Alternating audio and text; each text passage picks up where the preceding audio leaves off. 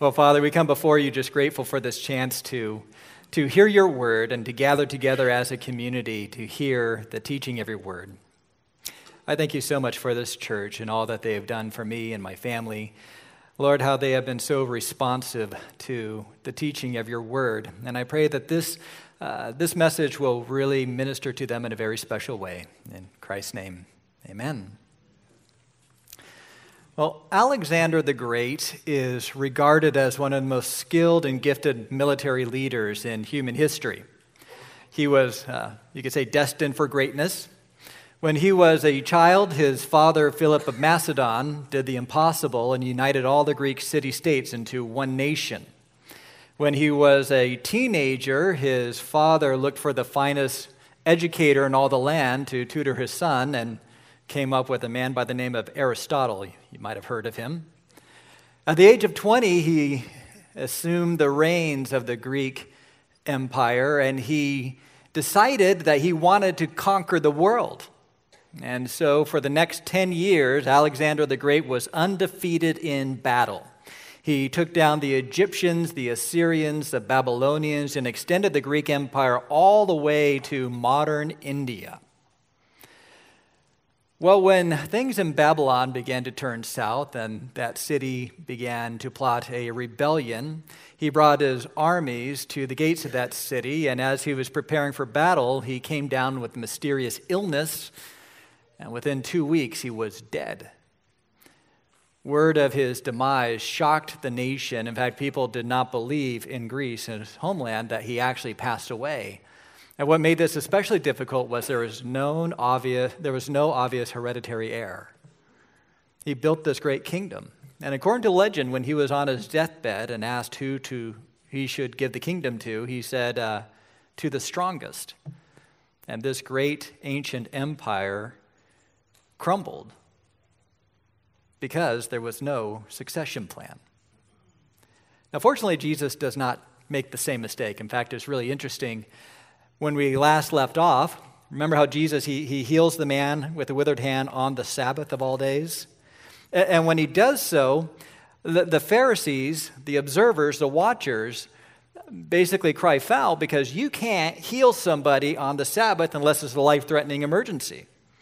And so he challenges their cruel and unusual interpretation of the Sabbath law, and he goes ahead and he heals the man. And what's their response? Well, 6:11. But they were filled with fury and discussed with one another what they might do to Jesus. They start to plot murder. And it's at this dark turn where you start to realize that they actually want to kill Jesus that we see a succession plan begin to form. Turn with me to Luke chapter 6, verses 12 through 16. In these days he went out to the mountain to pray, and all night he continued in prayer to God. And when day came, he came to his disciples and chose from them 12, whom he named apostles, Simon, whom he named Peter, and Andrew his brother, and James and John, and Philip and Bartholomew, and Matthew and Thomas, and James, the son of Alphaeus, and Simon, who was called the Zealot, and Judas, the son of James, and Judas Iscariot, who became a traitor. Now, from the beginning of Luke, we see that there is a drive for Jesus to build his kingdom. He's going to be the king. He will conquer sin and death, and he will do so by perpetuating a message. And when Jesus is taken up into heaven, he will give the reins of this kingdom work to none other than the 12 apostles. And what we see is throughout Scripture, there is a succession plan built into the DNA, right? The Great Commission, go and make disciples of all nations, baptizing them in the name of the Father, Son, and the Holy Spirit, right? Teaching them to observe all that I have commanded you, which would include this command to make disciples, right? One generation to another, 2 Timothy 2:2, and these things entrust to faithful men so that they may be able to teach others as well. Timothy is to find people that will be able to pass on what Paul taught to him to somebody else. Now, I know it might be a little bit nerve-wracking that I go away for 2 weeks and the sermon title is Succession Plan. That's just kind of the way it began to work and how it kind of came together. But honestly, I mean, it's kind of, when you're here for 15 years and just seeing even some of the former elders, right? David and Barry and George. I mean, they gave way to the younger elders, right? That's just the way it works. We realize that no generation is eternal. One generation has to pass on the faith to the next one. We have a lot of children in this building, which is great news, right? Because there's going to be another generation. All along the way, we realize that Christianity is one generation away from extinction, and there needs to be a perpetuation by always ministering in light of the succession plan, right? And that's a work that begins whenever you even begin a ministry. So I'm thankful just for the new blood and the new elders that are rising up. And hopefully this will just kind of give us a grid and give us an understanding that this is what the church is about. So when you look at this passage, you kind of see two elements of the succession plan. It's very basic. The first one is you supplicate to God, right? And then secondly, you select the successors.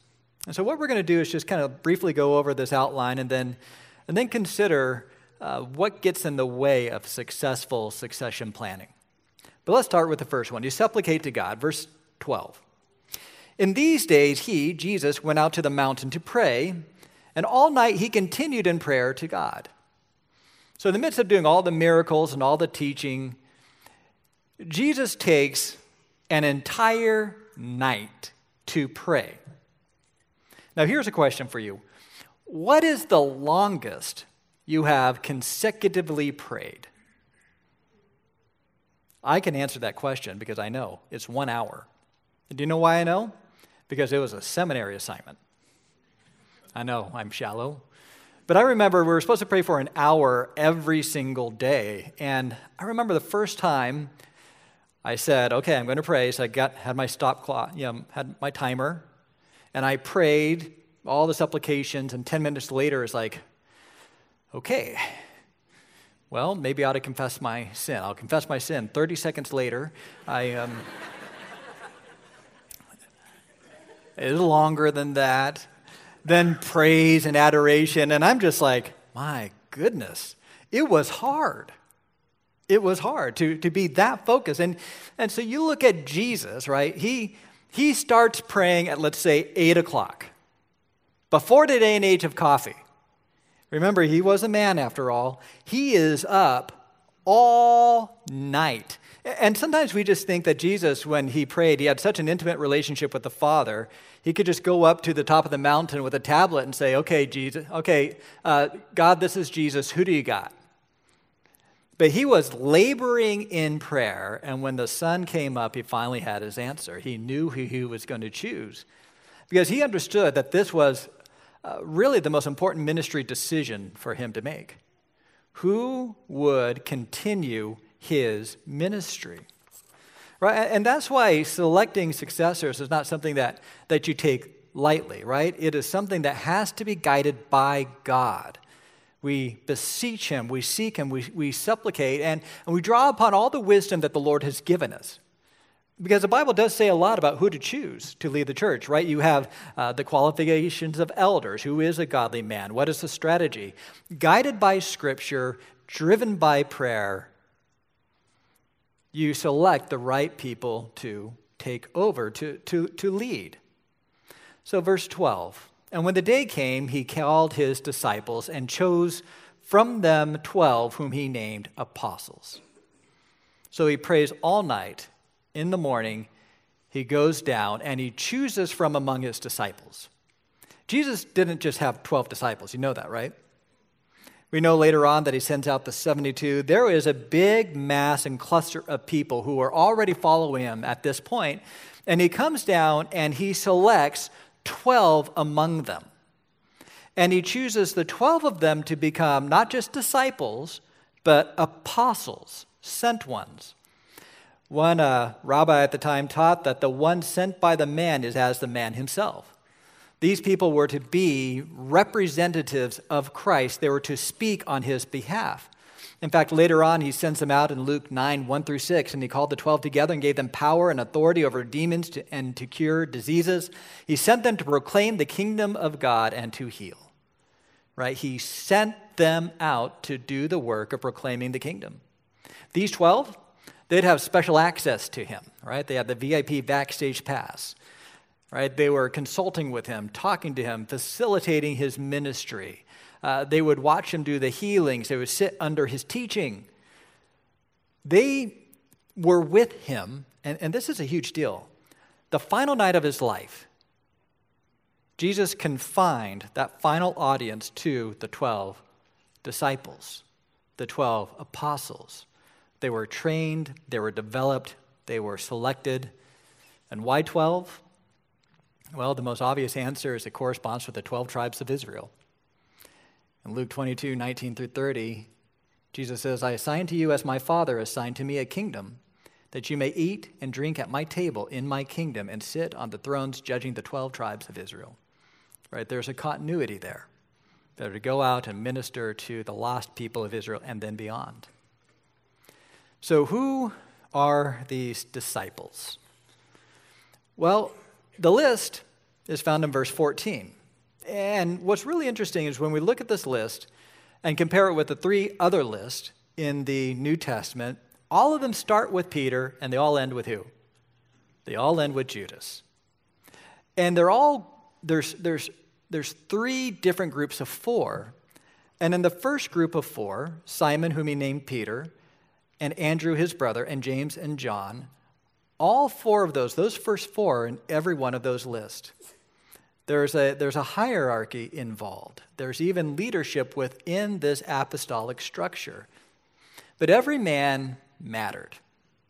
And every one of these men had their own unique personalities and contributions, starting with Simon, who is called Peter. He is a native of Bethsaida in Galilee. Famously, he is a fisherman. Some people say he was the apostle with the foot-shaped mouth, right? Where he was somebody who said many wonderful things and many terrible things. He did many great things and miserable things. Some of my favorite Peter stories are, remember when in John chapter 6, Jesus has this huge crowd. They're all drawn to him because he's feeding 5,000 people, and they're wanting another serving at the buffet. And Jesus tells them that unless you drink my blood and eat my flesh, you cannot inherit the kingdom of God. And everyone is just like, what is this cannibalistic teaching that he has? And people start to fade away because the teaching is so hard. And Peter is standing by Jesus. Jesus looks at this crowd that's dwindling, and he says, do you guys want to go as well? Remember that? And Peter says in John 6, 67 through 69, Lord, to whom shall we go? You have the words of eternal life, and we have believed and come to know that you are the Holy One of God. Right? Peter gets it right. When Jesus asked the disciples, so people are calling me Elijah, John the Baptist, but who do you say I am? And he says in Matthew 6, 16, you are the Christ, the Son of the living God. Right? He gets it right. He makes some of the most profound statements about Jesus in the Gospels. But at the same time, when the mob tries to arrest Jesus, he tries to play the part of a hero and stop that from happening. When Jesus is on trial for his life, Peter says, I don't know the man. But then at the end, we find that he is restored to ministry. And he is to feed the sheep. He was the leader, right? His brother Andrew is notable because he was the one who brought Peter to Jesus. Did you know that? Peter was introduced to Jesus by his brother. And in addition to bringing Peter to Jesus, remember when they had the 5,000 people and Jesus says, where we're going to feed everyone? Andrew brought a little boy to Jesus and says, well, he's got the 5 barley loaves and 2 fish. What do you think? Right? Andrew is someone who is kind of a sidekick to Peter, but someone who has a propensity to bring people to Jesus. Then you have James and John, who are the sons of thunder, right? They're very, very colorful men. I think one of my favorite stories is when they were denied entry into Samaria. James and John, who got to experience some surge of miraculous powers. I mean, they were casting out demons, they were healing the sick, and And they thought about maybe one of their heroes back in the Old Testament, Elijah, who called down fire from heaven. And to say, Jesus, you just say the word, and we'll go ahead and incinerate these Samaritans, right? It'll be epic. No CGI needed. We're going to do it. And Jesus is like, no, thank you, right? They just have this flaming temperament. These were men who had a very successful fishing business, so much so that they were able to hire servants to help them out. And this ambition may have parlayed itself into just the ministry in general. One thing that we read about that I find very entertaining is that in Matthew chapter 20, their mother, right? Their mother, get this, kind of the stage mom, goes up to Jesus and says, Jesus, I want you to give us whatever we ask. Oh, really, what's that? My sons want to sit at the right hand and the left hand of you in the kingdom of God. They want to be the Secretary of State and the Vice President of the kingdom. And it's not like James and John were up there going, Mom, right? In another account, they're the ones who ask, right? They were clearly behind this. They were ambitious. And yet for their faults, the first martyr, the first one of the apostles who would die would be James. He'd give his life. John lived to a ripe old age, but when you read 1 John, 2 John, 3 John, and the Gospel of John, he is dominated by this word, love. He became a gentle soul, ambitious for the cause of Christ. Then you have Philip. Philip lived in the same town as Peter and Andrew, and he's kind of known as a little bit obtuse. Now, going back to the feeding of the 5,000, this is where all the personality of the disciples seems to come out. Jesus is looking around and saying, so how are we going to feed all these people? And Philip basically does the math, and this is what he concludes. John 6:7, 200 denarii worth of bread would not be enough for each of them to get a little. Right? I did the math, Jesus. It's not going to happen. He's the bean counter. When Jesus tells his disciples that I'm the way, the truth, and the life, no one comes to the Father except through me. If you had known me, you would have known the Father also. From now on, you do know him and have seen him. You can just see Philip in the, kind of raising his hand, doing a little one-upmanship in John 14:8 and says, Lord, show us the Father and it's enough for us. He doesn't quite get it. But after the resurrection, he did. Tradition tells us that he was one of the great lights of Asia. He ministered with his 2 virgin daughters. Then you have Bartholomew, who's also named Nathaniel, introduced to Jesus in John 1:45, where he is praying under a tree, and he's introduced by his brother Philip, who brings him to Jesus. And when Philip tells him, look who I found from Nazareth, and he says in John 1:46, can anything good come out of Nazareth? And Philip said to him, come and see. And he did. Then you have Matthew, the tax collector. We read about him, also known as Levi, sitting at the tax booth. Jesus basically calls him to follow him, and Matthew leaves everything to follow his Lord. Not only that, he throws a big party and invites all his rowdy friends to come hear about Jesus. And you have Thomas. Remember Thomas's nickname? He's known as Doubting Thomas. And why is he known as Doubting Thomas? Because after Jesus was resurrected and after the disciples all seen him and testified to him, he says, unless I see the holes in his hand and his side, I'm not going to believe. But he was also a man of tremendous faith. In John 11, Jesus gets a summons to help heal his sick friend, and he is at the northernmost point of Israel, and he decides to go south to Jerusalem. And when he goes into Jerusalem, he's going into Mordor, right? He's going into the teeth. He's going into a place where he's going to be persecuted. And Thomas says, let us go that we may die with him. If Jesus is going to die, I'm going too. You have James, the son of Alphaeus. We don't know too much about him, also known as James the Younger, except for his mother was at the cross, and that he had a brother named Joseph. Likely came from a believing family. You have Simon the Zealot, which indicates that he was part of a political movement that sought to conquer Rome through assassination. but he renounces that and pursues a better kingdom. You have Judas, who's also known as Thaddeus, and you can understand why he changed his name. Judas is not a popular name among Christians, right? And then you have Judas Iscariot, the betrayer. We don't know what Iscariot means. It's probably where he's from, but he was someone who would commit the most dastardly deed in human history, betraying the Messiah, betraying his own discipler. Now, when we step back from this, you see a pretty diverse group, right? You have the outspoken and the silent, the rational and the emotional. You have the patriotic zealot and the tax collector. And yet they were all brought together by a common commitment to Jesus. Judas would eventually be replaced. But they had different gifts, different abilities, and they also had some strategic similarities, right? They were all men. Because they were ministering in the city square and in the synagogues, that was almost necessary. They were also free men. They were not entangled. They were not owned by anyone else. They were also middle class, were they able to reach both ends of the economic spectrum. And they all had a common commitment to Christ, and that is what really knit them together.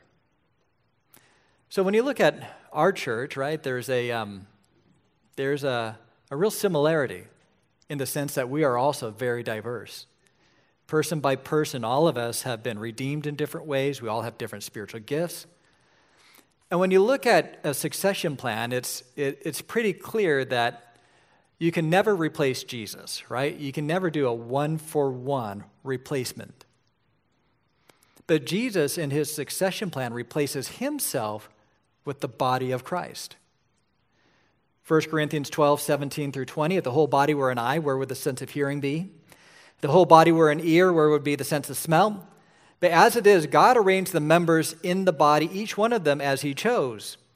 If all were a single member, where would the body be? As it is, there's many parts, yet one body, all united to Christ, and he uses the unique gifts to accomplish what he wants. And so all these disciples were different, but at their best, right? At their best, each of them began to almost reassemble Christ on earth. And when they're gone, the church has replaced them. Where collectively, at our best, we represent Christ here on earth. That is the succession plan that he has in mind. Now, when you look at the need for a succession plan, it's not just for leadership of the church, agreed? We have people who serve in the kitchen. We have children's ministry, youth ministry, security, music. You go on down the line. There always needs to be new blood and new people who are brought in to succeed, right? That's part of the DNA of the church. And so why is it that sometimes we fail to do so, right? I'm going to give you the 7 deadly sins of succession, all right? Why do some people fail? Well, number one would be maybe a lack of planning. Finish this sentence. If you fail to plan, you plan to fail, right? If you fail to plan, you plan to fail. Now, what's interesting is many succession plans, they fail because people don't really have any plan to begin with. And what's interesting with this is Jesus, when we get the first hint that he's going to be martyred, right after that in the Gospel of Luke, we see him select his disciples. And he is very intentional in passing on the information. Right after this, we have the Sermon on the Plain where he preaches to them. Then in chapter 9, he begins to send them out on almost a trial run, right? He is giving them parting instructions the night before he's going to be crucified. Jesus was very diligent in training his disciples. He had a succession plan. The second deadly sin is the presumption of peace. I mean, a lot of times we think, well, if you've got a church where people love the Lord, we're going to automatically get along, right? What could go wrong? Now, Jesus ministered to disciples, and I think the night before he was going to be crucified, check out this little snapshot into their lives. Luke 22:24, a dispute arose among them as to which of them would be regarded as the greatest. He's about to be crucified, and they're talking about who's the best. You see, in the absence of a plan and in an absence of leadership, there's a vacuum, and it's usually filled by the most selfish, self-serving, and assertive members, right? If there's not a plan and you fail to do so, you're setting up the next generation. It's like dying without a will. Thirdly is the preservation of tradition, right? There's often a sense where in our vanity, we want to believe that when we were in charge, that was the golden age. The best ministry happened when I was the pastor or when I was leading the Bible study. When I was running the kitchen, you should have seen how things would have gone. And what you do when you do that is when you kind of have that golden age mentality is you tell the next generation that your job is to make sure the good times keep coming. You need to preserve what happened. And so you have what we call sacred cows. We've always had an evening service. Our church has never existed without it. It's the backbone of the church. You can't get rid of the evening service. We've always used the Sunday school curriculum. If we do that, we're just going to lead these kids into apostasy. And so you begin to tell the next generation that you are obligated to do things the same way. Now, what's really interesting about Jesus is Jesus did not see his present 3-year ministry as the golden age. Did you know that? In John 14:12, during the last night, he says, "Truly, truly, I say to you, whoever believes in me will also do the works that I do, and greater works than these will he do because I go to the Father." Jesus tells the disciples the best is yet to come. When I go to the Father, you will have a completed gospel. I would have been dead, buried, and resurrected. The atonement will make perfect sense. I will be resurrected. I will go to the Father, then I'll send down the Holy Spirit. The best ministry, according to Jesus at this point, is in the future. Right? The Holy Spirit is still running and operating this church. People will come and go, but there is a forward movement. And as Dave kind of mentioned in his prayer, yeah, times are going to be different. We have greater challenges ahead, but the church will always be up to the task because there is a promise that it will never die. And the Holy Spirit will still animate it and move it forward. The fourth sin is delegation of responsibility without authority, right? Nothing's more exasperating than being given a job and given responsibility for the job without the authority to do it. So you hand over the kitchen and the food's not as good. You allow a guest preacher in the pulpit, or you have a younger person lead your Sunday school class and the teaching's not as quality. Well, that's all part of the process. I actually have my first message I ever preached on a cassette tape. I let Becky listen to it and she told me I should burn it. But you know, I still keep it there because I think it would be a real encouragement to a lot of people to hear how bad I was when I preached my first sermon, right? All great preachers, all good preachers were at one time bad preachers, all right? There is a development there. And for speaking of development, a lack of development is part of it. I mean, what's easier, teaching your children to clean their room or cleaning their room, right? We know the answer to that. Sometimes it's just easier to just do it myself, but that will never generate a succession plan. The sixth is an identity crisis, making your role your identity. Now, I love the term Pastor Dave, but it implies that pastor is my first name and Dave is my last name, right? It's an identity, and I love it. I love the ability to speak truth, to minister to people, and at some point in time, that will no longer be the case for me. It might be Pastor Emeritus or whatever. But I remember talking to a friend of mine who disqualified himself deeply from ministry, and one of his biggest griefs was he could never be a pastor again. That was tied to his identity. Your identity might be, I'm the one who makes the best pie. No one can make a pie. A potluck will be a failure without my pie. But when that's taken away, how do you respond? What happens when you're no longer an elder or a deacon or a Bible study leader? If your ego is tied up to that position, if your identity is in what you do and in your service, well, not only will you be deeply discouraged, you'll lose the ability to really support the next generation. Your identity, well, 1 Peter 2:9, but you are a chosen race, a royal priesthood, a holy nation, a people for his own possession, that you may proclaim the excellencies of him who called you out of darkness into his marvelous light. And then the seventh deadly sin is pride. If you're proud, you believe that your ministry and what you do is indispensable to the church. That the job of your ministry, whether you say it or not, is to bring glory to you, not to the Lord. You believe that the church will be diminished without your input. But the reality is, all of us are but dust. Psalm 103, 14 through 16 tells us, for he knows our frame. He remembers that we are dust. As for man, his days are like grass. He flourishes like a flower of the field, for his wind passes over it, and it is gone, and his place knows it no more. 100 years from now, people won't know your name. The only people who will know about your existence are genealogical nerds in your family line, right? That's it. But anything that you do to build up the church for his glory, the church is continuing, serving, growing, developing, defending the truth, proclaiming the gospel.